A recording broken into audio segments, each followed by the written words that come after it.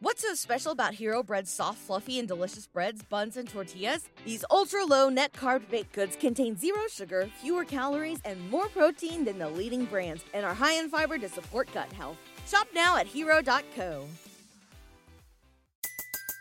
Everybody in your crew identifies as either Big Mac Burger, McNuggets, or McCrispy Sandwich. But you're the Filet-O-Fish Sandwich all day. That crispy fish, that savory tartar sauce, that melty cheese, that pillowy bun. Yeah, you get it. Every time. And if you love the Filet-O-Fish, right now you can catch two of the classics you love for just $6. Limited time only. Price and participation may vary. Cannot be combined with any other offer. Single item at regular price. Ba-da-ba-ba-ba. Spending some time reconnecting with nature this summer? Here's a camping hack from LL Bean to make your next trip the best yet. Tired of your tent mate's flashlights shining in your eyes in camp? Bring an empty half-gallon milk jug or clear water bottle. Simply strap a headlamp around it, and it becomes a soft white lantern for everyone to see the light. For more camping hacks, visit youtube.com/LLbean. LL Bean. Be an outsider. Write that down for me, Satan. Write that down for me, Satan. All right. Welcome back. Hi, everyone. Hello from Burbank, California. Thank you for joining us. Another episode of Write That Down this week is upon us via Fight Game Media Network. My name is Justin Nipper. I edit for FightGameMedia.com, staff writer WrestlingObserver.com. I also work for Pro Wrestling Noah and Cyberfight, and I'm back once again this week with Japan's leading pro wrestling author, writer, historian, sociologist, broadcast journalist, Mr. Fumi Saito. This week, we are finally focusing on the father of Japanese pro wrestling himself, Rikidozan. This episode, this week, we are covering up until about 1958 in his life and his career. We will pick up next week from this point, from around 1958 onwards, to talk about the latter part of his career and his overall impact and influence on Japanese pro wrestling and post-war society in Japan in general. If you have not already, please subscribe to the Fight Game Media Network podcast feed on Spotify, Apple, wherever you are listening to your podcasts. If you're listening to this and you're not subscribed, hit subscribe. It helps us out very much. Let's jump right in. Rikidozan, part 1. Yeah, that's right. We're stepping right in because we got a big story to tackle today. We're going to tell the life story of Rikidozan, who officially passed away on December 15th. What year was that? 1963. 1963. So 59 years ago. And today is Rikidozan's 60th anniversary memorial. It's a Buddhist thing that exactly 59 years ago today. But it's the 60th memorial in Japan. It's a Buddhist thing that you count the day he passed as one. So it's been exactly 59 years. 59 years ago today, December 15th. But in the Buddhist way of counting it, you count the day he passed as one, then you start counting. So today is 60th year memorial in Japan. And then people gathering at his memorial park at the gravesite today. That's in Nishinipori, I think. Somewhere in Ikegami. It's kind of a quiet area. I know that. I've never been, but I've always wanted to stop by. All right, next time you're in Japan, let's go there. There's the statue. There's a statue there. Yeah. And you can visit all year long. But today is the day. Yeah. 59 years ago, Rikidozan passed. And his... the books been written, books and books been written, and movies and movies been made. That's right. And you know what I'm saying? Yeah, I remember seeing the years ago when Netflix was still, it was still on the come up. That was where I first saw the Rikidozan movie from like 2004, 2005. Okay, the one years afterwards was from the Korea, South Korea. Yeah. Actually, the movies being made in Japan in Japanese, and there's we haven't seen it, but there's movies being made in North Korea. Okay, but we know so little about the country. And South Korea, the one you watched, is a Korean interpretation of Rikidozan's life in time. Hmm.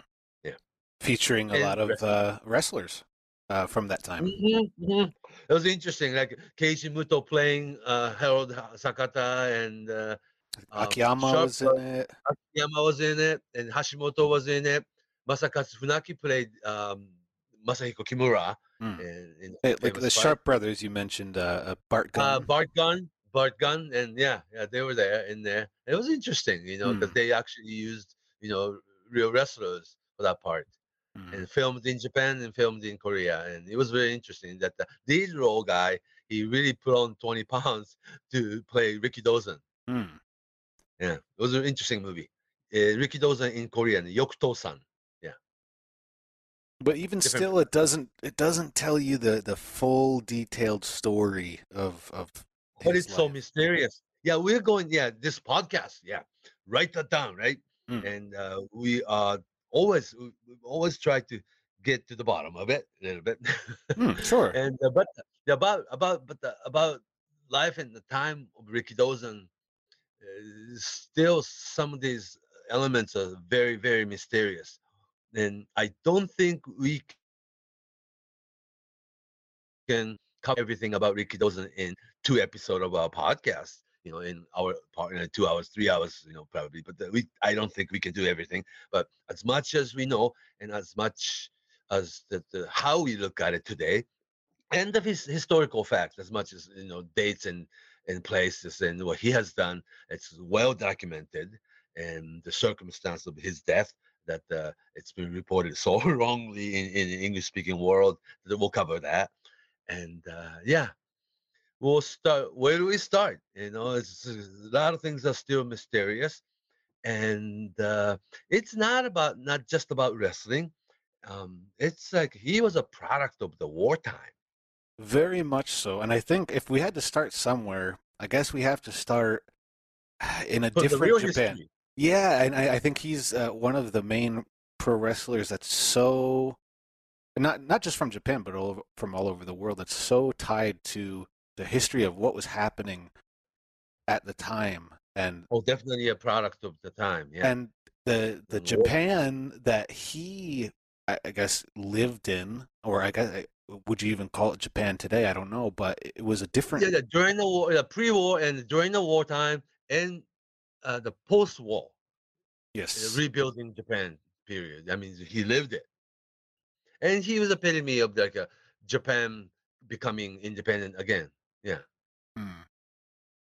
So and the beginning of the television, beginning beginning of of wrestling, television, but beginning of wrestling. Yeah, I think one of the key factors into really understanding Rikidozan is understanding his heritage or his upbringing. And yeah. Because people say he's from North Korea, but actually, he was from the northern part of Korean Peninsula. And back in 1920s, the entire Korean Peninsula, there was no such country as North Korea or South Korea like today. The entire Korean Peninsula was Japanese colony at the time, mm, product of wartime, huh? mm, And as mysterious it is, his birth date, some record shows he was born in 1920. Some record shows he was born in 1922. And wrestling records is always 1924 that birthday. That's like mysterious right there, right? mm. And he is from the northern part of the Korean Peninsula, which was part of Japanese colony at the time. But today's geographic map, yes, it's part of North Korea, but there was no such country as North Korea or South Korea at the time. Mm, mm. That's what we have to understand first. Then he did not come to Japan with Korean passport. He was a kid from colony. Mhm. The But it colony was technically Japan at that time, so the travel. yeah, occupied by Imperial Japan, Mm, and it was a wartime. Yeah, and the Japanese, the entire Korean Peninsula being Japanese colony, they spoke Korean at home, but the school was taught in Japanese language. Mm. Yeah, and so that was part of Japan, Imperial Japan. And I mean, So, I don't want to get too off topic, but I would say it's still part of Japanese culture today, for sure. I mean, it's a different well, yes and no. Yeah, step. that's just It's not like when Rikidozan was. It wasn't like that time, but it's still a part of society. It's something that it's just a part of everyday life in Japan. That just the fact, not that it functions. yeah, including discrimination, Yeah, Yeah, yeah. yeah, Korean descent. It's an element of Japanese life. Probably always will be. Yeah, yes and no. Yeah, yeah. So And it'll take on different forms, but yeah, this is not just wrestling story, but we we need to understand this background that there's a real history in order to understand Rikidozan as a big picture. hmm. And So being I able guess, to understand him gives you really a clearer understanding of the country and how it developed. or the entire Asian area Sure. as a whole. Far East, yeah. Yeah. So some of the Korean record shows that he was born in 1920, and some of the record shows he was born in 1922. Yeah, lots of And- mystery. And surrounding sumo record and wrestling bio always list him as born 1924. Okay, Mhm. and some of the birthday July 14th, but in the official record November 14th. And maybe like July 14th, it was handwritten in like 714, right? Sure. And in 1114, and somebody misspelled something in between. We don't know about that, but because he had clearly had two sets of birth certificate. That's mysterious right there, don't you think? Mhm. He was born in Korea, but he also had a birth certificate as if he was born in Nagasaki, Japan. Which is very far from where he was initially born. Yeah, but that's his sumo sponsor's home address. I see. Yeah, yeah. And that the Japanese citizenship wasn't for wrestling. He did that apparently second, third year in sumo wrestling. Mhm. Yeah, it's been understood like widely that he switched passports from Korea to Japan during his wrestling days. It wasn't like that. There was no Korean passport when he came to Japan at the age of either 15 or 16 or 17, right? Mhm. And also, uh, we talked about this Buddhist thing, but in Korean calendar at the time, when you were born as baby, it's not 0, it's 1 year old. Different way of thinking about it. You know what I'm saying? It'll throw the dates off, sure. Yeah, because some of the religious background or some of the country or the different parts of the world, when you were born as a baby, you are 1 year old already. Mhm. That's how they count. And in some countries, yeah.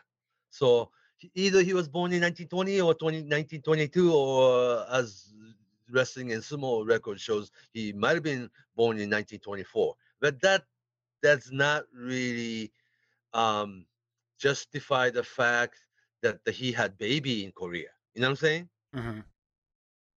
When you were 15, you probably wouldn't have had a baby in back home.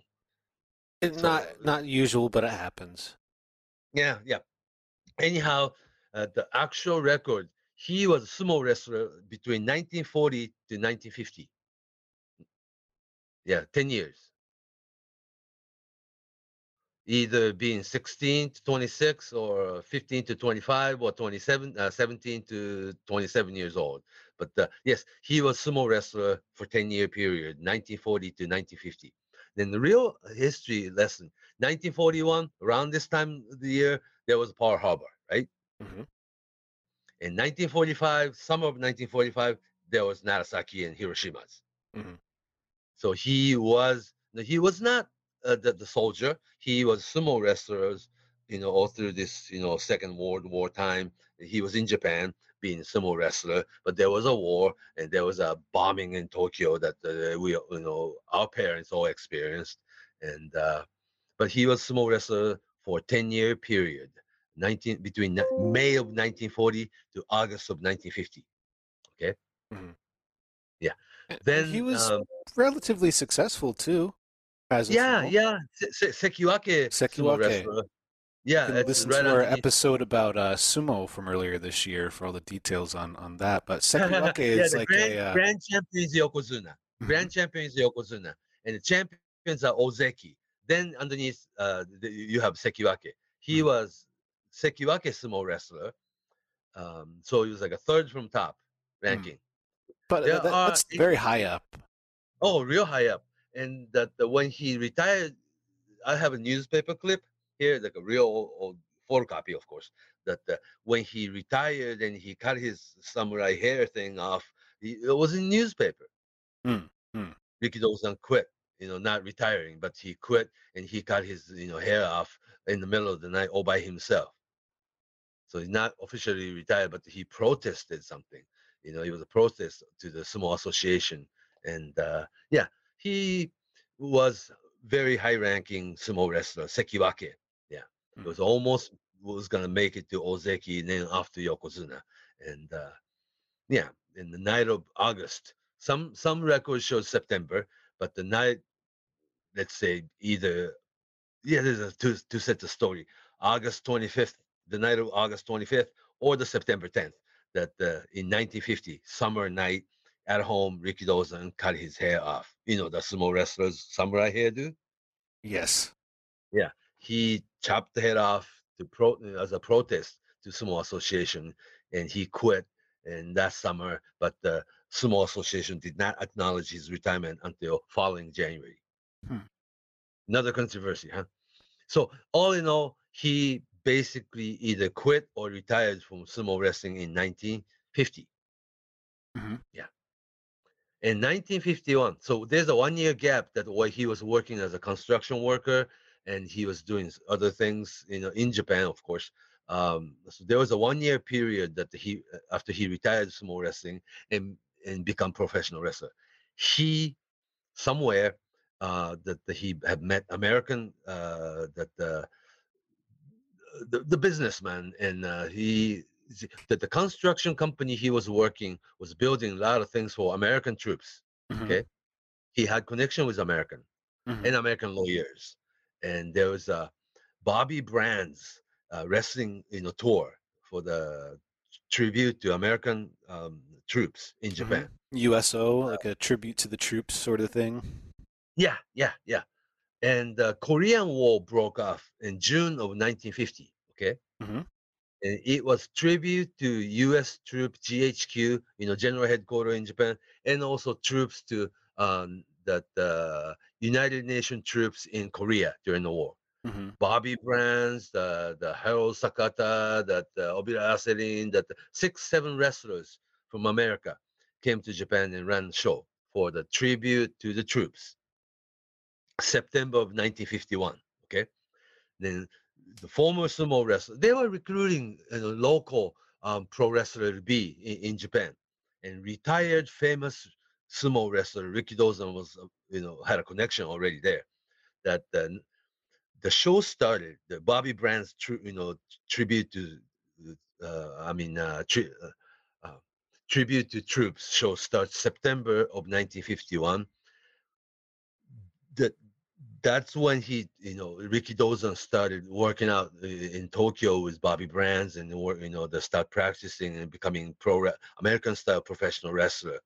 Just after 2 weeks of training, Ricky Dozan debuts on October 15th of 1951 against his teacher Bobby Brands. The exhibition match, 10 minutes draw. Mm. Yeah.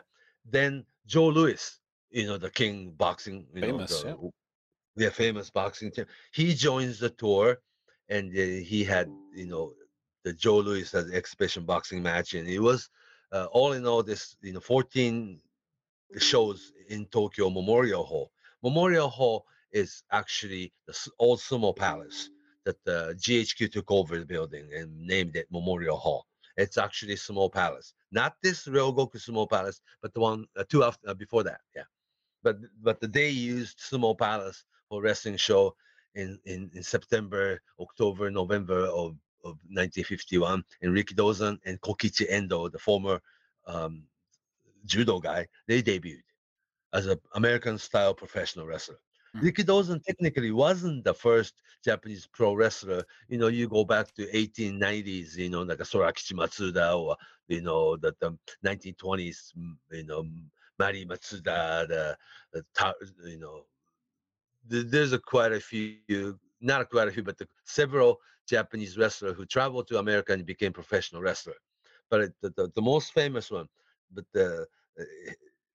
almost like not a fictitious, but official, or more like a storytelling, that the history of Japanese wrestling, Rikidozan was the original Japanese professional wrestler.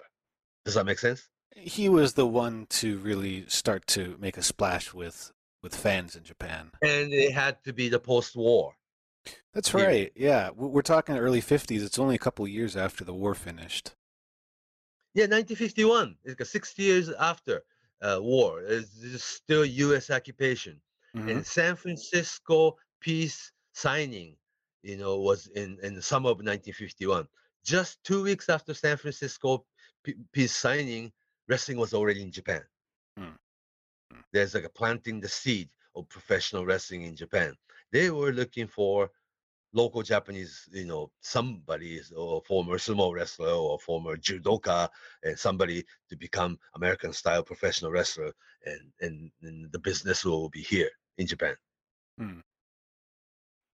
Yeah, so Rikidozan in October of 1951 had 2 weeks of training and debuted right away against Bobby Brands himself.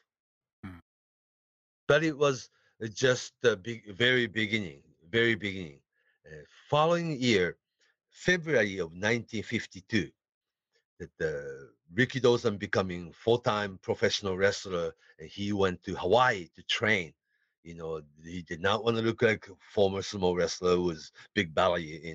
There's a Japanese American former professional wrestler, Okishikina, was waiting for Rikidozan in Hawaii to train him to become real American-style professional wrestler. That was 1952. In Hawaii, he debuted right away against a wrestler called Chief Little Wolf. There was already a territory in Hawaii at the time. NWA, like Honolulu, or yeah. And the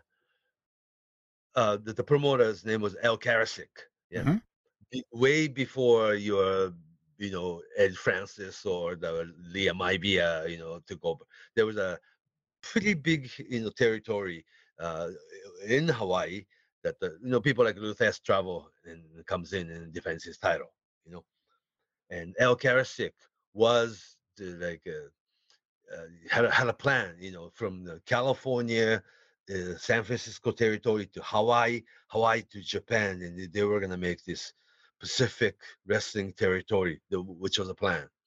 And Rikidozan was sent to Hawaii in 1952 and spent first 4 or 5 months in Hawaii training with Okishikina. Then June of 1952, he went to America, the mainland, San Francisco, and spent 1 year there working. How to be a wrestler, how to be a promoter, how to be a TV producer, and the whole bit, how to run wrestling business. Not just learning learning the ropes, of course, as a 10-year experience as a sumo wrestler, great. But he was still rookie as a professional, American-style professional wrestler, right? Yeah. And so he spent the entire year, 1952, all the way to March of 1953, 13 months in America, and learned how to work, in the ring as a wrestler, and how to do the TV show, or how to promote house shows, and how to run the wrestling company, basically, or how to book the matches, I guess. Yeah. NFL Sunday Ticket is now on YouTube and YouTube TV, which means that it just got easier to be an NFL fan, even if you live far away. Like maybe you like the Bears, but you're hibernating in Panthers territory.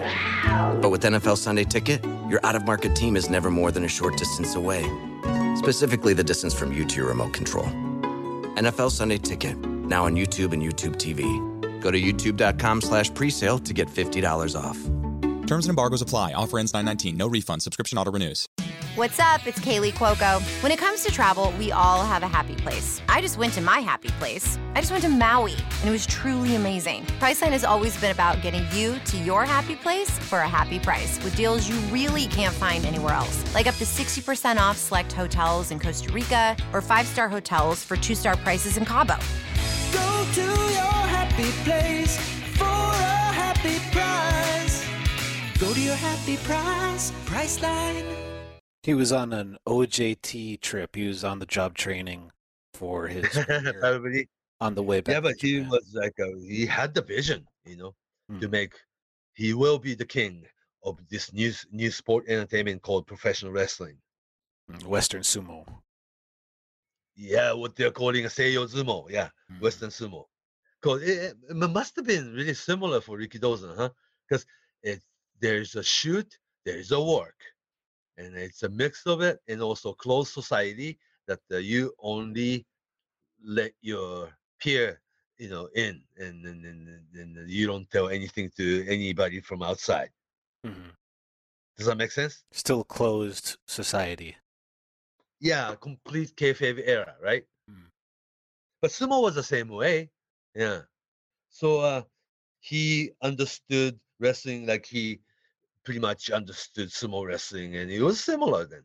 And also, Rikidozan was the one who brought all the sumo culture into Japanese pro wrestling culture, like having all your disciple protege to your dojo, the sumo bear situation. All the rookie will be living there and live, breathe, and sleep and practice and live. It's the same way of training as sumo society. Right. And yeah, that's how they train their rookies. And the tournament schedules, yeah, and things were, and senior wrestlers to rookie wrestlers, hierarchies. It's so similar even today that the whole structure, the foundation or the fundamental structure of pro wrestling in Japan is really close. Yeah, because Rikidozan brought all those culture and their customs from sumo wrestling into pro wrestling in Japan. Yeah, and eating chanko food, right? Even some training techniques or stretching techniques. Yeah, that the sumo push-up and sumo sit-ups and how to tackle each other, and stretching the legs and having a wide base and using body weight instead of the pumping iron. Sure. Yeah, very similar. Yeah, and the lifestyle itself. Yeah. Anyhow, that the 1952, the entire year he spent in Hawaii and America, and rookie, but he had over 100 matches. That's why he met people like Sharp Brothers. And he comes back in March of 1953 after 13 months, in States. Then in the summer of 1953, July 30th to be exact, he formed Nippon Pro Wrestling Kyokai, that Japan Wrestling Association, that company body first, not the promoting company like your shows, but he came up with your association, that the organization first, to make it like real professional sport, huh? That's when they had the real like a real big wig from Yomiuri newspaper, the uh concert promoters, and that all these important people gathered, and they were part of the board member of this JWA, Nippon Pro Wrestling Kyokai. Yeah. And he built the foundation of this big organization first, much like your boxing organization, sort of. Yeah. Or sumo association, same method. It was like a kind of a mix of all the combat sports at the time. It was a natural mix of approaches, I think. Yeah. Then yes, but the organization first. Then they built the Rikidozan gym dojo, and they introduced pro wrestling, and in front of these all the important people, that the Rikidozan and Kokichi Endo had an exhibition match. This is what pro wrestling is, sirs. A former judoka Endo and former sumo wrestler Rikidozan, showing these, the important people what pro wrestling is. Similar to sumo, very similar to judo, but not gis. And there's a submission, there's a striking, but mostly grappling. And it's like fights, almost like street fight, but there's a rules. And they were introducing pro wrestling as very popular sports in America. We got to do this in Japan. Interesting, huh? Hmm. In 1953, that was summer of 1953. In November of that year, he went back to Hawaii for a couple more months, to train and also, I guess, to sign American wrestlers come in. And interestingly enough, that 1 year, technically 2 year rookie then, but only had like a maybe just over 100 match under his belt. That December of 1953 in Honolulu, Hawaii, the International Auditorium, something like that. Rookie Rikidozan challenged Luthes in Hawaii for the world heavyweight title for the first time. Mm-hmm. Already, yeah. And he got Luther's backdrop, the suplex, bounce back suplex thing, that Rikidozan apparently got knocked out and unconscious and lost the title match. And it was all reported to Japanese newspapers. The professional wrestler, now Rikidozan. Rikidozan, he carried the sumo name, you know. Okay, in Korea, his name is Kim Shinraku, right? Mm-hmm. And sumo, his name was Mitsuhiro Momota, a real name. Then wrestling name was Rikidozan. Yeah. Then we talked about two sets of birth certificate, right? That there's a record in Korea, that northern part of Korean peninsula, that there's a record of his parents and family and his brothers, and born in that part of the world. Then there was another set of birth certificate. He was born in Narasaki, and he's as a son of Momota, and he was Mitsuhiro Momota, the Japanese. That's very mysterious right there. But that's part of the wartime, huh? Like we said. Mm. Yeah. And he was a kid from colony. And he was discriminated in record. That the books that's written in Korea, like to this date, is that all their focus is this discrimination thing in Japan. And in Japanese biography of Rikidozan, that was published, in late 50s into early 60s, it was all written like he was born in Japan, and all these, episodes, and how he got into sumo wrestling and became a star. He retires and becoming a big, superstar in new sport called pro wrestling, Puroresu, right? Mm. Anyhow, that at the time in 1952 and 1953, I believe he was already traveling with Japanese passport. I mean, 4 years, 5 years after the war, traveling to the States, Hawaii, to the mainland of the States, from Japan, back and forth. He must have had Japanese passport, huh? Of course, yeah. I mean, it wasn't easy for citizens to travel around then. Even obtaining a passport was difficult right after the war. So, Yeah, it's so hard there to was. it's hard to say. Yeah. So he didn't start wrestling business on his own. There was like a group of people in as early as 1951 and 1952 that the professional wrestling as a business would be brought into Japan. And he was basically handpicked by Bobby Brands. Will make this guy professional wrestler, former sumo wrestler. And some of the books says that Bobby Brands was surprised that you don't have the sumo hairdo anymore. What happened? Hmm. Right? Yeah, and he was expecting Rikidozan to have that hairdo like samurai. Sure. Yeah, but he already cut the hair, and he was retired the previous year. Anyhow, let's fast forward the tape. He debuted in the fall of 1951, and went to America in 1952. Spent the entire year in Hawaii and San Francisco, and had over 100 wrestling matches. Then he came back to Japan in 1953, and JWA was formed. Okay, then he went back to Hawaii and had more training and more signing American wrestlers to come into Japan. And he already had uh, the world title match against Luthes in Hawaii, December of 1953. Then comes back in February of 1954, February 19th, 20th, 21, 21st, 3 consecutive days at the Sumo Palace, the wrestling was born. Mm.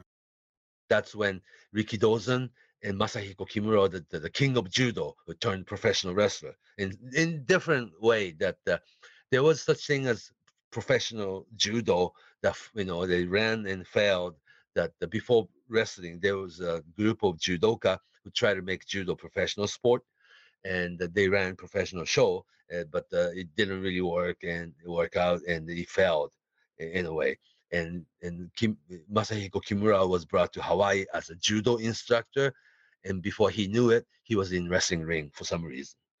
Yeah, just before that, his Kimura's ties weren't to wrestling, but they were kind of tied to the early days of Brazilian Jiu-Jitsu, and he was one of the main Gracie. Yeah, the connection with Gracie's grandpa. Yeah. Well, he's a huge name in martial arts in the judo world. Kimura lock or double wrist lock. Oh, the double wrist lock like Brock Lesnar does. Sure. That's called Kimura. That's Kimura his lock. Yeah, Kimura lock. Yeah.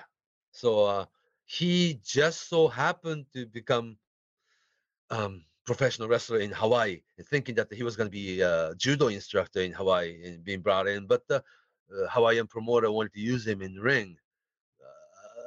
Professional wrestler, but professional judoka, right? And obviously, Masahiko Kimura wasn't a wrestling fan or never seen it before, right? But his wife was really sick, and there was like a very little supply for antibiotic in Japan at the time. That he bought all kinds of medicine in Hawaii and brought back, and he helped his wife and family. Yeah. Again, Masahiko Kimura also is product of wartime, don't you think? Yeah. And how judo would evolve from there. Would help, yeah. And also previously, Masahiko Kimura was a type of judoka that never lost once in 13-year period.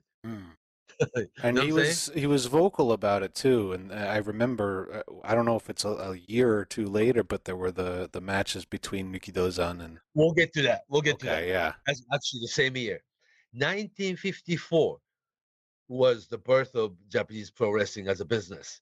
Yeah, like I said, in the October of 1951, when Bobby Brands had this tribute to troops show, Rikidozan basically debuted as a wrestler. But some people look at it as Rikidozan's debut date. But some people look at 1954 February, Rikidozan Masahiko Kimura against Sharp Brothers World Tag Team Championship was the birth of pro wrestling. Therefore, let's put that date as Rikidozan's official debut in Japan. I mean, before television, in front of the television camera. Beginning of pro wrestling in Japan was beginning of basically television culture. Sure. Yeah. They kind of coincided. Yeah, because Nippon TV and NHK, they started just previous year, like in 52 and 53, just 7 years after the war. And US GHQ, General Headquarters, was still in Japan. Then, Japan becomes independent after San Francisco signing. And wrestling business was already in Japan. Somebody must have planned, huh? Yeah. Anyhow, this historical match, 1954, February 19th, 20th, and 21st, 3 consecutive dates at the Sumo Palace, that Rikidozan, Masahiko Kimura challenging Mike Sharp, Ben Sharp's World Tag Team titles. That's from San Francisco, huh? It was not really announced as NWA World Tag Team title or anything like that. It was like a World Championship. What was interesting is, though, that if it was officially the beginning of pro wrestling, wouldn't you have single match or instead of tag team match? Yeah, I don't have an answer for that, but when I think about this match, I think about how much more important that a tag team match, how much more value it has in a Japanese pro wrestling setting, and I think tag team matches still have that. I don't know what it is. There's a uniqueness or a different kind of all in magic all, to it. that professional wrestling, American style professional wrestling was introduced to Japanese TV audience with tag team match. That's right. So there's That's some right. showmanship in there, the double teaming tactics in there, and the people still had to learn what's legal and what's not, and how people get DQ'd, or the close fist not allowed, karate chop yes, that there's a tag made, being made, and but you can still come in and break up the falls, that's how Japanese TV audience learn the basic rules of professional wrestling. And also, interestingly enough, though, these are tag team situation, right? Mm-hmm. Rikidozan never lost, and it was Masahiko Kimura always took the fall. Right. Right. Yeah, so it's like almost always. All these answers are already in there. How to work wrestling match, how to make audience so excited and enjoy the match, and the Rikidozan still not winning, but not himself losing. I mean, Mm-hmm. carefully booked match, right? Very well thought out. That's how bright and creative Rikidozan was as a booker and promoter. And he was the one making a big comeback during the match, huh? Did anybody ever help him with booking? Or did he do everything on his own?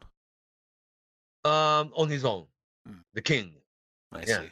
I mean, there's so maybe referee Okishikina or Harold Toki from Hawaii, but but it was Rikidozan one-man show.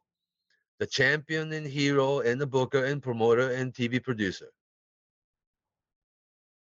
Yeah, that says it all. Anyhow, that led to the December 22nd, to be exact, 1954, December 2nd, first and the only and the last one, that the single match between Rikidozan and Masahiko Kimura, Japan heavyweight title match. Where was that? That's at the Sumo Palace. That's at Sumo Palace. Okay. Yeah.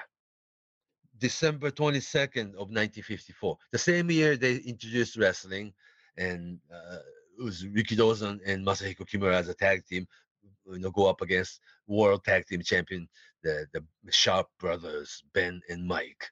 And Rikidozan did not want to win the title right away. It had to be carefully laid out, because Luther's match previous December, they all the news sports section covered that Rikidozan challenging world champion, the Yokozuna of pro wrestling, that he challenged Luthez and lost. So it was already in the picture that the chase of world heavyweight title would be like a real long story. You know what I'm saying? For Rikidozan's career, it will be challenging Luthez somewhere down the line. So that the world heavyweight champion, the name Luthez, was established around that time.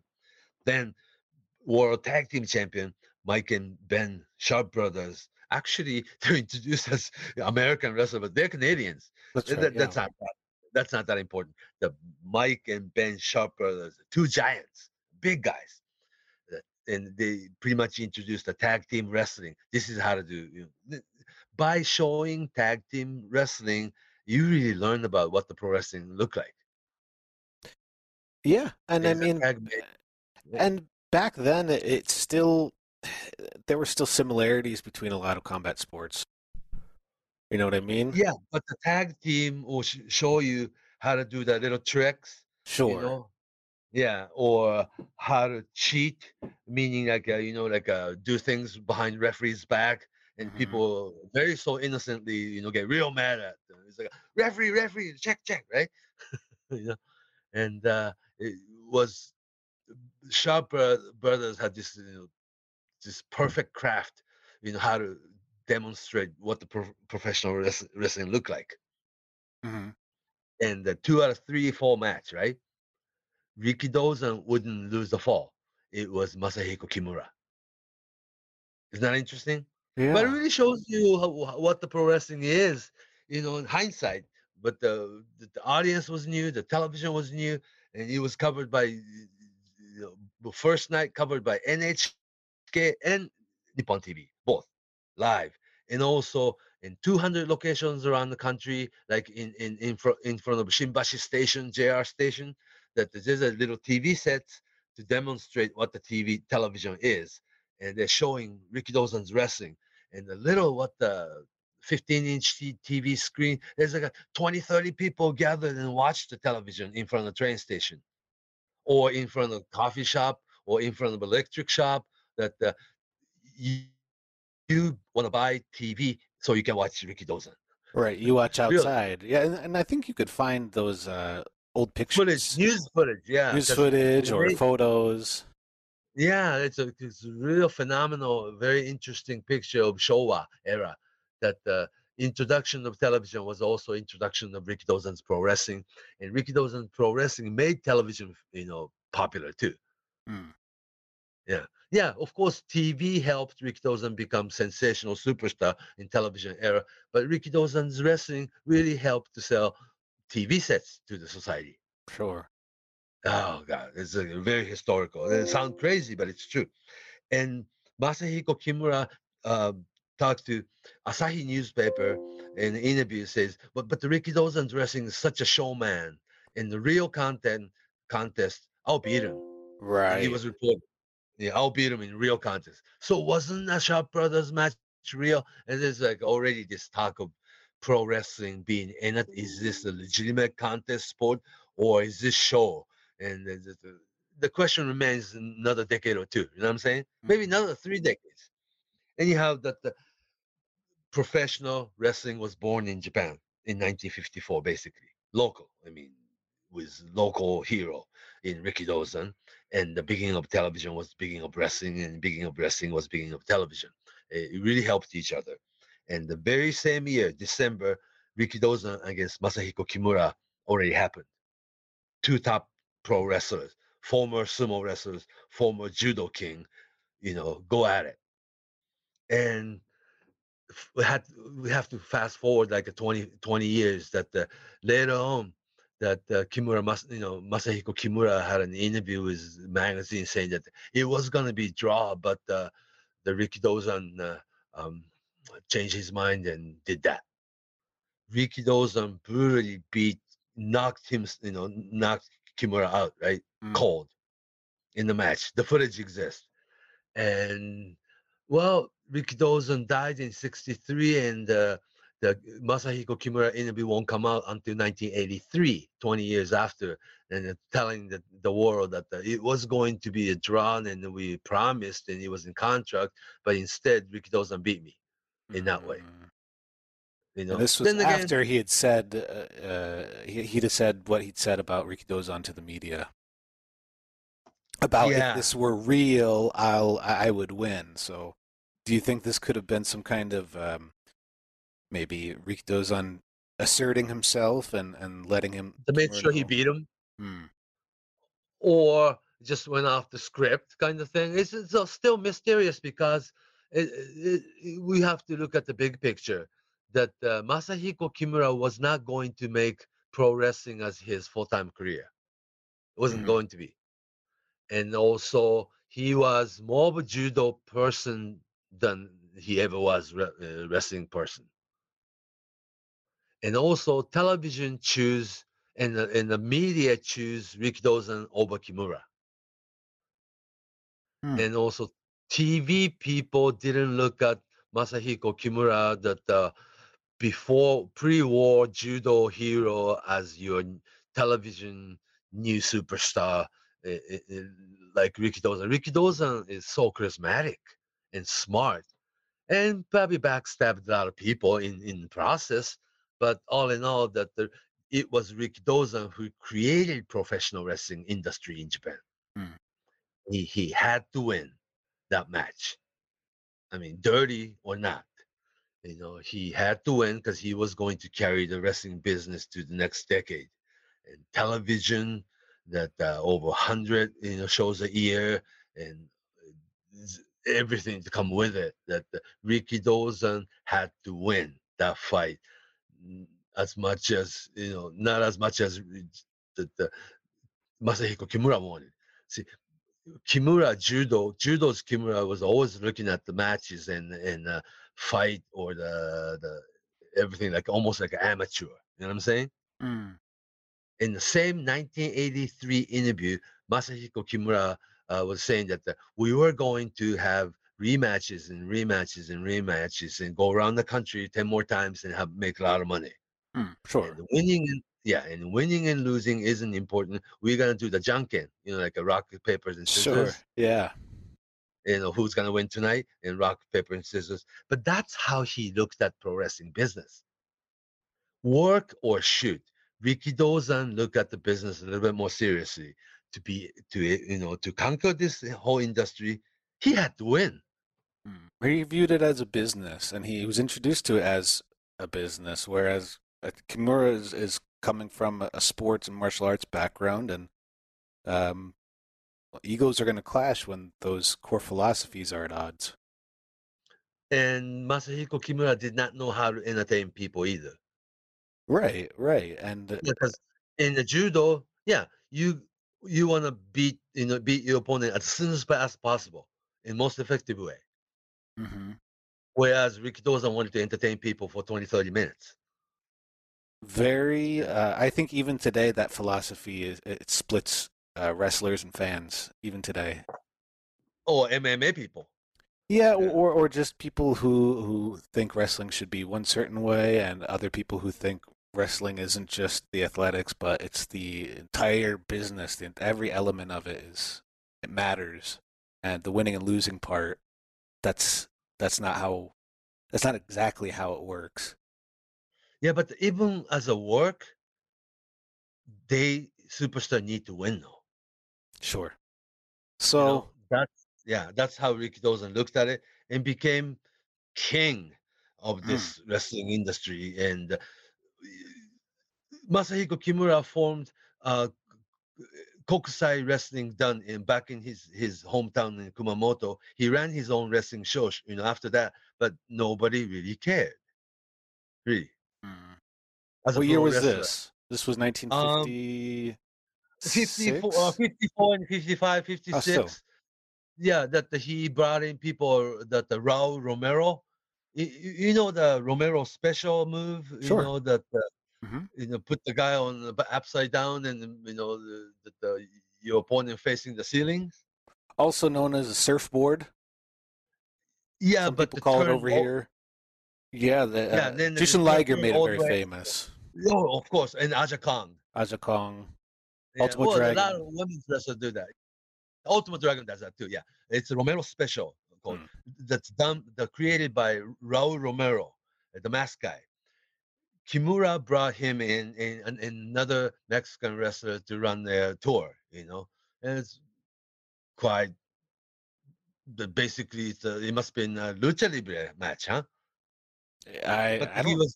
Yeah, I mean, I guess what would maybe like a Yave style sort of mat wrestling match. Maybe not as I can't see. Yeah, to contradict it, to his theory, Masahiko Kimura also tried to run wrestling shows on his own. And he even ran shows in Tokyo, but people didn't pay attention to Kimura's show as much as they wanted to watch Rikidozan's entertainment. Yeah. And his international pro wrestling done, Kokusai, kind of closed his shop, and he and his partner Kiyomigawa went to Peru, went to Mexico, and all the Central America country, travel around there to be wrestler. And so Masahiko Kimura, as much as the judo background he must had lucha libre matches around that time period. Must have, yeah. Yeah. But he eventually came back. Then went back to Takushoku University and became judo coach rest of his career, rest of his life. Yeah. It was never associated with wrestling people after that. But in the meantime, Rikidozan's company and NTV, all these things is like a booming professional wrestling, Puroresu, right? After Sharp Brothers' famous historical match in 1954, then Kimura match in 1954. The following year, 1955, he brought in Asian heavyweight champion from Singapore, King Kong, and he beat um, King Kong Tea. Yeah, that's a. I'll send you a photo. But he was the Asian. Um, he was basically a Canadian American guy, but he was running show in Singapore. That the real heavyweight guy, King Kong. He beat King Kong to become Asian heavyweight champion. See, by beating Masahiko Kimura, he became Japan heavyweight champion as of December of 1954, and he defended this um, Japan heavyweight title against Toshio Yamaguchi, another famous judoka turned professional wrestler. He's from Osaka. That he beat the guy, so he basically conquered all the existing Japanese heavyweight wrestlers at that point.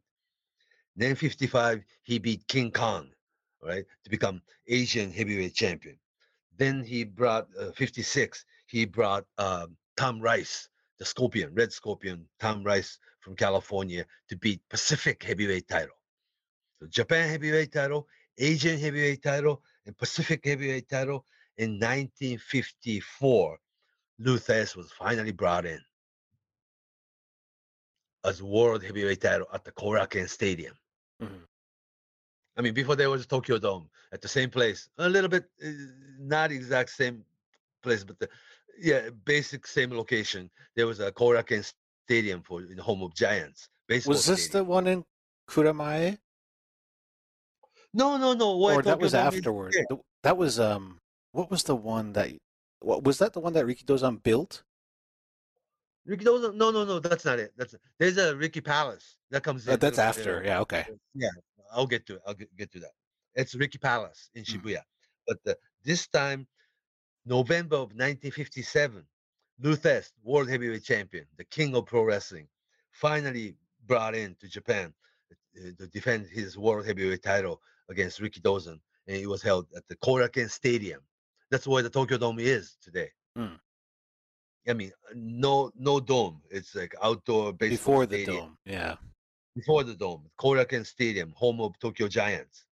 Yeah, baseball place, televised, and 35,000 people, witnessed Rikidozan challenge. Finally challenging world heavyweight title. The king of pro wrestling, Lou Thesz, is in town, and sure enough, there was a 60-minute Broadway. Yeah.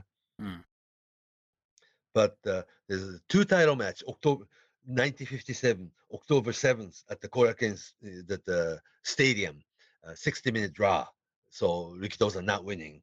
And November 13th at Osaka pool, like a swimming pool, but they can hold like 15,000. There's another draw.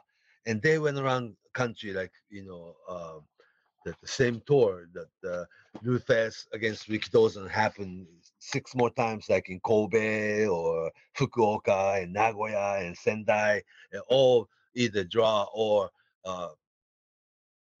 Lou Thesz winning it, And they went to Okinawa before Okinawa was returned to Japan. At the time, it was part of the U.S. Okinawa. But they went around all over the country and did Rikidozan against Lou Thesz all over the country, much like Rikidozan Kimura original plan, huh? Yeah.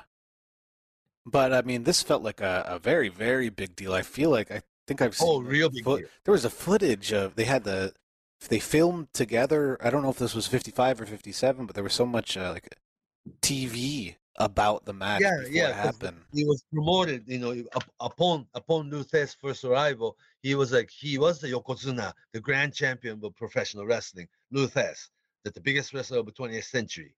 World. Interesting enough, they did not announce National Wrestling Alliance or NWA or anything like that. It was NWA world title, basically, technically. But in Japan, it was the world heavyweight champion, Lou Thesz, the only champion.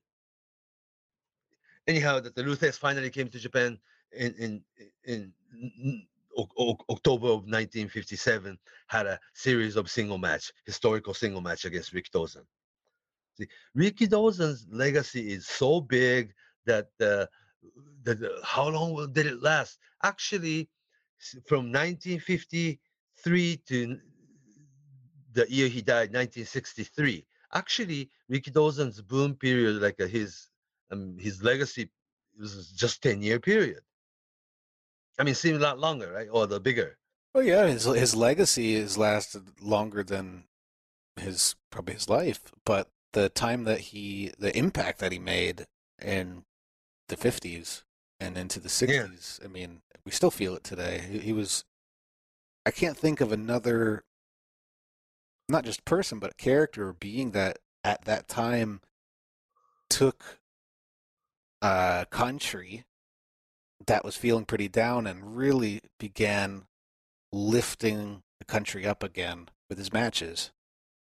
And that was when we factor that into the rise of television, live event Much business. like that the internet took over the whole culture thing. Television was it. Sure. In early 50s. Black and white TV still, and not every house had TV. It was like, when Japan's making a comeback and becoming independent again, and then building a company again, and one of the things you want to buy first is television sets, huh? Hmm. It's around the same period. Gorgeous George, Mr. Television was big in America. Mm-hmm. Mm-hmm. Yeah, and it was happening so quickly, and the face that a lot of people associated with the television was Dozan. Rikidozan, yeah, and 10-year period, and there was Rikidozan Masahiko Kimura against Sharp Brothers. Then there was Rikidozan against Kimura. It's so brutal that a lot of the newspaper stopped covering wrestling after that, and also the question of like the Mainichi newspaper always had a wrestling result in sports section, but the Asahi Shimbun, another big huge newspaper, stopped covering professional wrestling as a sport in sports section. That they did their own research. In America, it's considered and categorized as sports entertainment, and never was really categorized as a legitimate sports like baseball and football. You know what I'm saying? Right. Yeah. I mean, back then it was still territory to territory. Maybe some cities might write something, but the big cities by that point weren't treating it that way. And Rikidozan himself, in the newspaper and the magazine, he was saying like, there's a real one and fake one, even within wrestling. There's a good wrestlers in San Francisco, but in South, it's all show business. It's something like that. Or there's an entertainment wrestling, but when you go into the singles in the world title match, it's all real kind of thing. I mean, it's just Mm-hmm. different logic to it. Sure. I mean, it was applied. And it's always a work. But in Rikidozan's era, that there's a different kind of discussion. That it's all show business. No, when Rikidozan does it, it's real or something like that. Mm-hmm. Yeah. Much like later on, like Inoki believer, it's like everything else is fake, but the Inoki's real kind of thing. How's that?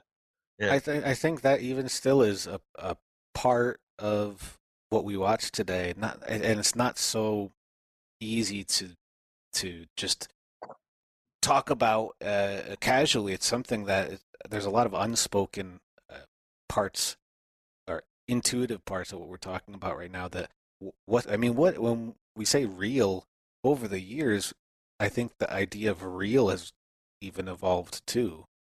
Yeah, and I think that but it's always been something people fight what against. happened during Masahiko Kimura Rikidozan confrontation? Rikidozan went ahead and did it.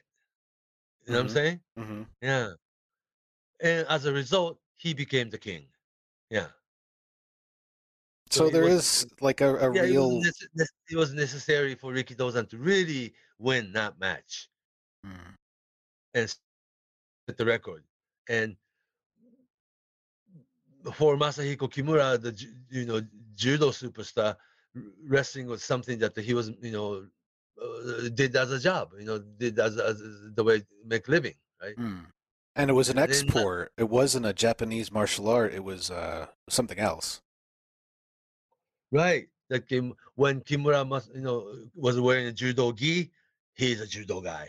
When he put on the trunks, he's sumo. I mean, he's a professional wrestler, barefooted sumo wrestler. I mean, professional wrestler. Yeah. But Rikidozan really conquered the whole, not just the industry but the whole country by beating Kimura, and Kimura went down from that period, and Rikidozan went on as a superstar of the decade. Mm-hmm. But that's a history, you know. And you have so uh, the Shaw Brothers match, Kimura single match, then the King Kong match, and the Tom Rice match. Then finally, 1957, Luthez was brought in as world heavyweight champion, and Rikidozan still didn't beat him. So it's like there's a somewhere out there that's still above Rikidozan. You know what I'm saying? Mm-hmm. It creates a sense of, you can use your imagination. It creates a sense of maybe, Rikidozan is not the Yeah, but absolute it's still best. something out there that's better and bigger, and then there's a whole series of Rikidozan story goes, like a season 1, season 2, season 3, season 4, Sure. right? Mm. Yeah. Then 1958, following year, August 27th, Rikidozan finally beats Luthez in LA Olympic Auditorium. Finally. Finally beats Luthez. And it was controversy enough. As of August 1958, Luthez wasn't even holding NW World title at the time. Mm. So is this where Rikidozan ends up? Basically created international heavyweight title. And was that the WWWA title? That was No, that's not. That's later? WWE, WWA, Worldwide Wrestling Associate, don't come in the picture until like 53, 52. I mean, the 62, 63. A couple more years. Okay, so he 4 beats more years. Luthez in San Francisco. No, Olympic Auditorium, LA. Excuse me, Olympic Auditorium in LA. August 27, 1958. And at the time, NWA World Heavyweight title was held by Dick Hutton. Mm-hmm. That Rikidozan, the Luthez, put him over. But this is like the very mysterious part of history, that the program says Luthez International Heavyweight Champion. Mm-hmm. Program. And it's more like a, Luthez's nickname at the time. When he wasn't holding NWA World title, anywhere he went, he was billed as international champion. Huh. Like with or without a nickname. belt? Just a nickname. Well, he always had that Luthez belt. That's his. Oh, the very small one, the thin one. Yeah, it's got like a medal. Or yeah, it kind of looks like an actual belt. Like you can wear it and hold up your pants with it. Yeah. So that's like That's the Luthez belt. Luthez belonging, right? Mm-hmm. Yeah. Anyhow, that in Japan it was reported Rikidozan beat Luthez for the world heavyweight title. And some of the UPI, the news, the actual news, the wire news service, like AP and UPI. UPI, the news, feeding said that it was non-title match. It wasn't even a main event. Rikidozan against Luthez took place August 27th at the Olympic Auditorium, and Rikidozan beat Luthez like DQ finish, the third fall. Anyhow, that it was not world heavyweight title. It clearly states that by UPI Newswire. And upon his return to Haneda Airport, Rikidozan denies that I beat Luthez for the world title. You know what I'm saying? Mm-hmm. And then quite controversy but the newspaper went ahead and said Rikidozan beat Luthez for world title. Then shortly after that, it was like almost quietly changed. He beat Luthez for international heavyweight title. Mm. Then world heavyweight title and international heavyweight title. Yeah, actually, almost didn't make any difference. Both sound like a world title, doesn't it? Right. Yeah. You'd really have to see them to differentiate them in your mind. Yeah, completely. So then it was reported by Wrestling Magazine that like additional story. Luthez at the time had another belt called International Heavyweight title. He was honored by NWA that the previous year he traveled to the Europe First NWA World Champion to travel the other side of the world, the Europe, and defended title successfully. Then came back to stateside. Therefore, he was also international champion. I don't know if it was true or not, but a lot of the old wrestling magazine and the local show program underneath Ruse's photo usually say international champion when he wasn't holding NWA title. Yeah, very touchy, like almost iffy. But anyhow, that Rikidozan beat Luthez in Los Angeles that night and won some title. Okay. Mm-hmm. And it was reported in Japan that he beat Luthez for the world title. And shortly after that, it was quietly switched to international heavyweight title, right? This story sounds familiar. I feel like it's repeated itself over history. You had that, and later on you'd have Inoki and Bob Backlund. You'd have Fujinami and Flair. I mean, it's not entirely. They're not all exactly the same. Very, very similar. Yeah, it's the same principles, and it's all based on what the media in Japan is reporting and what's reported in the how States. People remembered it. Yeah. And also at the building, like later on, if you watch old, like it's on YouTube, that later on matchup like Rikidozan against Dick Bayer Destroyer. Mm-hmm. It's an international heavyweight title defense by Rikidozan, right? Mm-hmm. But the ring announcer in that ring announcer says world heavyweight title match at the building. So they didn't make difference between the world heavyweight title and international heavyweight title. It's almost like one and the same. Almost didn't matter. Sure. Rikidozan is a kind of sounded general. Sounded like the top of the top. International world. Sekai Senshiken champion, something like that. Yeah. It's not in the play-by-play announcer says international heavyweight title. So to make people even more confused. But all in all, you have the belt and you start defending the belt, and Rikidozan held the international title until the day of his death. You know what I'm saying? Mm-hmm. Next, 58, 59, 60, 61. For the next better part of 4 years, 5 years, Rikidozan was international heavyweight champion in Japan and never lost the title. Mm-hmm. That's what history is. Isn't that interesting? Just a word or two changes the whole perception, doesn't it? Yeah, and then interestingly enough, a little bit later on, like in the 62, Luthez comes over, have another tour in Japan. He challenges Rikidozan for the international title. Yeah. Isn't that interesting? But anyhow, that Rikidozan held the title. He brought back from America, and that more interesting piece of history is that, all right, the newspaper asked Rikidozan upon his return from LA that, okay, where's the belt, right? And the Rikidozan said, I don't have that physical belt because I had to pay 10 grand. I didn't have the cash, so I didn't bring the belt back, but I won the belt. That's true too, right? Because the physical belt actually belongs to Luthez, Then later on, he designed the local international, not a local, but the international heavyweight championship belt design looked exactly like the Luthez belt. Very similar. Yeah. So the origin of international heavyweight title is somewhat mysterious.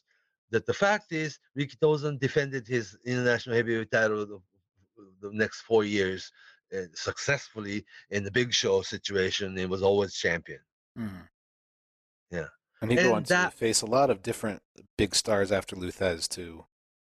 Yeah, Don Leo Jonathan to young Bobo Brazil to Jesse Ortega to you name Haystacks Calhoun.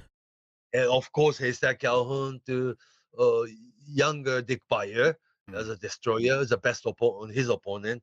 And so when did he start wrestling with Freddie Blassie? Was that in the 60s? That was like early 61, 62? 61 then, yeah. Yeah, 61 for sure. There was an interesting twist of history. 1961, April, September to no, April, July to September, like a 3-4 months storyline. That the first match, Rikidozan against Freddie Blassie in LA, and second title match was in Tokyo, and third title match, Rikidozan and Freddie Blassie was back in LA. So it was like a really international twist, right? During that time period, JWA, Nippon Pro Wrestling, sort of ignored international heavyweight title and treated LA's WWA world title as the world heavyweight title. That the Rikidozan challenging world title, uh, beating Freddie Blassie in LA and then becoming WWA world champion, and no mention of international heavyweight title that Rikidozan already had. Isn't that interesting? Yeah. So Rikidozan in 1961, Rikidozan beat Freddie Blassie and won the title in LA. It all filmed, you know. Then he came back to Japan, and Freddie Blassie comes over and challenged Rikidozan for return match in Japan. Rikidozan win again. Then following month, back in LA, Rikidozan lose the title by blood stoppage. You know what I'm saying? Did not really get pinned, but he was so bloody that the referee stopped the match. Therefore, the commissioner in LA honored the title, awarded the title back to Freddie Blassie. Another controversy ending of the match. Then the Japanese fan, Rikidozan didn't really lose the match. That's LA decision. Sure. It's up in the air still. A hollow victory. Something like that. So from 1950, two to 1953, 1954 big Sharp Brothers match, Masahiko Kimura match, 55, 56, Asian heavyweight title to Pacific heavyweight title to challenging Luthes at the Korakuen Stadium, and finally 58, summer of August 27th to be exact, 1958, Rikidozan finally beats Luthes for the world title or international title. What was mysterious? If Rikidozan was to beat Luthes to win the world title or international title that day, wouldn't you think they would film it? You think so? Yeah, there is no video footage of that match. Yeah, but that was also still a time when it wasn't just TV was so popular, but also it wasn't in the States today we have weekly wrestling. We have wrestling on once a week, the same time. It's established as it's almost like a ritual. But back in the late 50s, it was still searching for. I mean, it wasn't national. It was just if a TV station wasn't already involved with the company, like over in Japan, LA was harder. LA was. LA. Oh, okay. So LA was. I'm not sure. I don't know. Well, it's something. That's my take on this. See, Rikidozan was going to win the mysterious world title or international heavyweight title, right, in LA sets, but he did not want to bring the video or film footage about that. Only still photo. Still photo. And writing. The number of news, sports writer that was in the building that day, not hundreds, but just about 5-6 news reporters. And they did not understand that not a wrestling journalist, but the regular newspaper sports journalist, right? And the ending was that the Rikidozan was on an apron, and that the Luthes giving a drop kick from the inside the ring onto the apron, and Rikidozan takes fall outside the ring, and that comes back and do the count out finish, and the DQ first or the count out first, or it's like a really confusing ending that the sports journalist didn't understand. Is that interesting? It's all carefully laid out by Luthes and Rikidozan in hindsight. The history is really mysterious in a way. Hello. Can you hear me? Yeah, can you hear me? Yeah, especially back then too. I mean, geez, it's kind of. I feel like Luthez taught Rikidozan a lot in those late 50s years, for sure. And also, Luthez was treated as your one and the only undisputed world heavyweight champion. Right. It's it is the hardest thing in wrestling to beat Luthes. And Rikidozan finally beat Luthes in Los Angeles, not in Japan, and supposedly bringing back the world heavyweight title from America.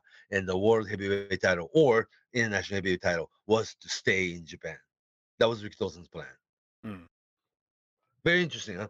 Well, we can go over second half of Rikidozan's, career from, 58, 59 into 19, 63, because um, 90, the 59, he created World League tournament every spring. That the spring tournament tradition starts, much like today's IWG. I mean, the initial IWGP tournament or Jan Baba's Champion Carnival tournament, or you know what I'm saying? Mm-hmm. Still going today. So, There, I think New Japan's Real World Tag League still happening. oh yeah, no, it just ended. Yeah, Or just ended. and That's right. All Japan has theirs. This is still a common tradition in Japanese pro wrestling. so spring tournament, World League wrestling tournament was created in '59, and Rikidozan went 5 consecutive years until the year he died. We'll cover that. And 58 on that the professional wrestling television becomes weekly program in Japan. See, until then, it was almost like a boxing match. When the wrestler comes in, they'll air it. Sharp Brothers against Rikidozan Kimura, or Rikidozan against King Kong, or Rikidozan against Kimura, or whatnot. That it was like a television special. You know what I'm saying? Sure. Exactly, uh, not exactly weekly television program you watch every week, like every Friday night. It doesn't happen until like 62, when Rikidozan opened the Ricky Palace, his own building. Yeah. It was a special event instead of a weekly tradition. Right. Much like your boxing world title match. Mm-hmm.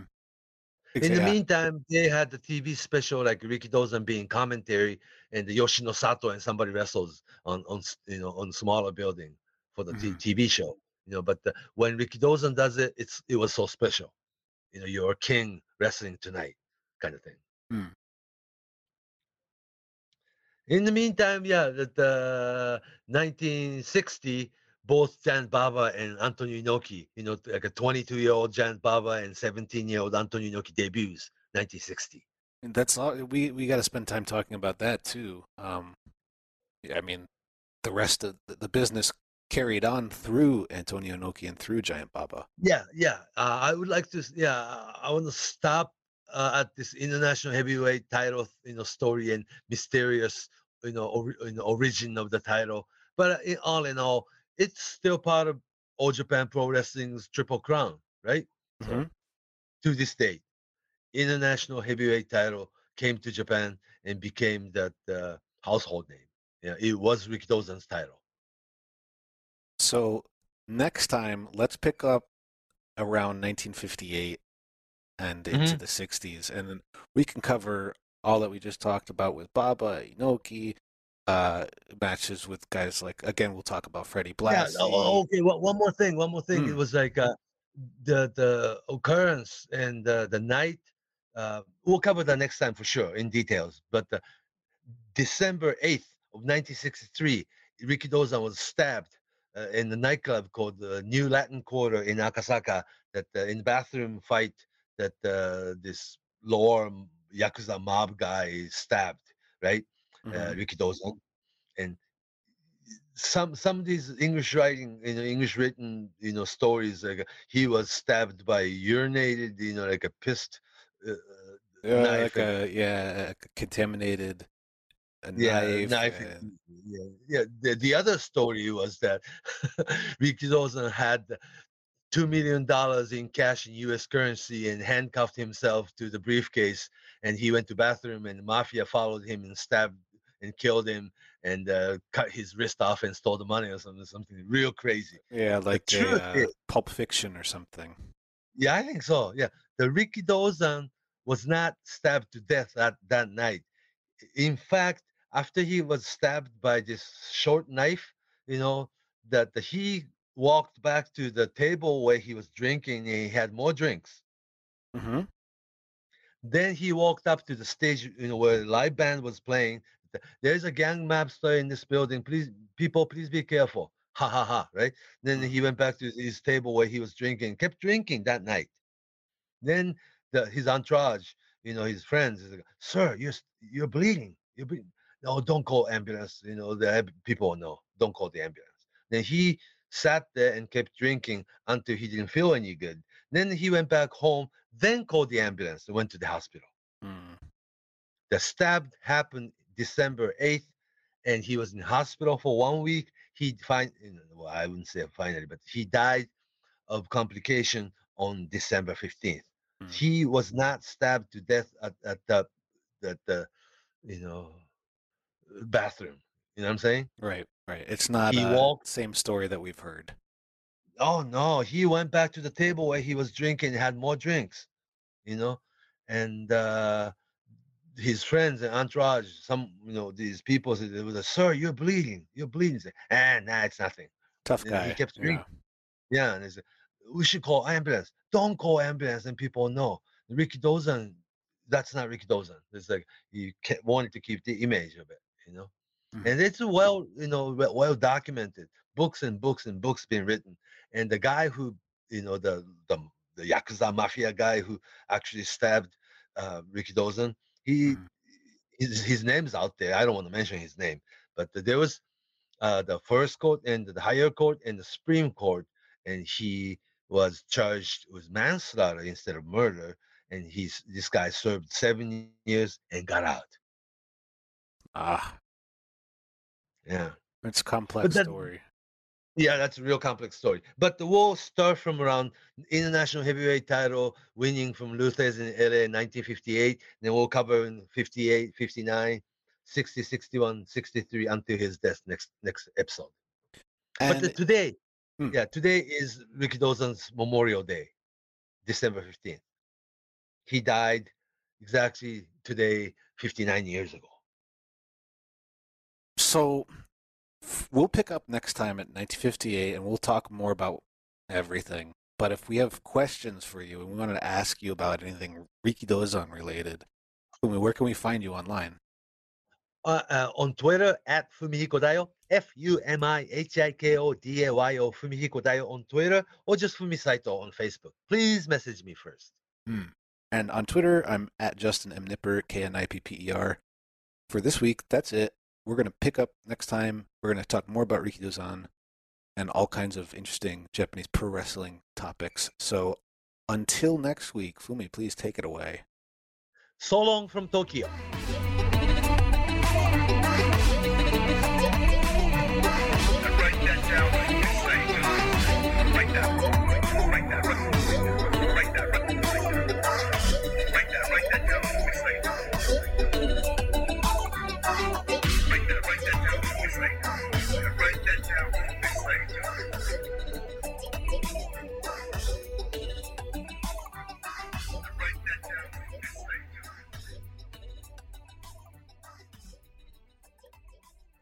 What's so special about Hero Bread's soft, fluffy, and delicious breads, buns, and tortillas? Hero Bread serves up 0 to 1 grams of net carbs, 5 to 11 grams of protein, and high fiber in every delicious serving. Made with natural ingredients, Hero Bread supports gut health, promotes weight management, and helps maintain blood sugar.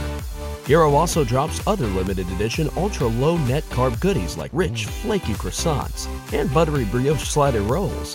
Head to hero.co to shop today. Everybody in your crew identifies as either Big Mac Burger, McNuggets, or McCrispy Sandwich.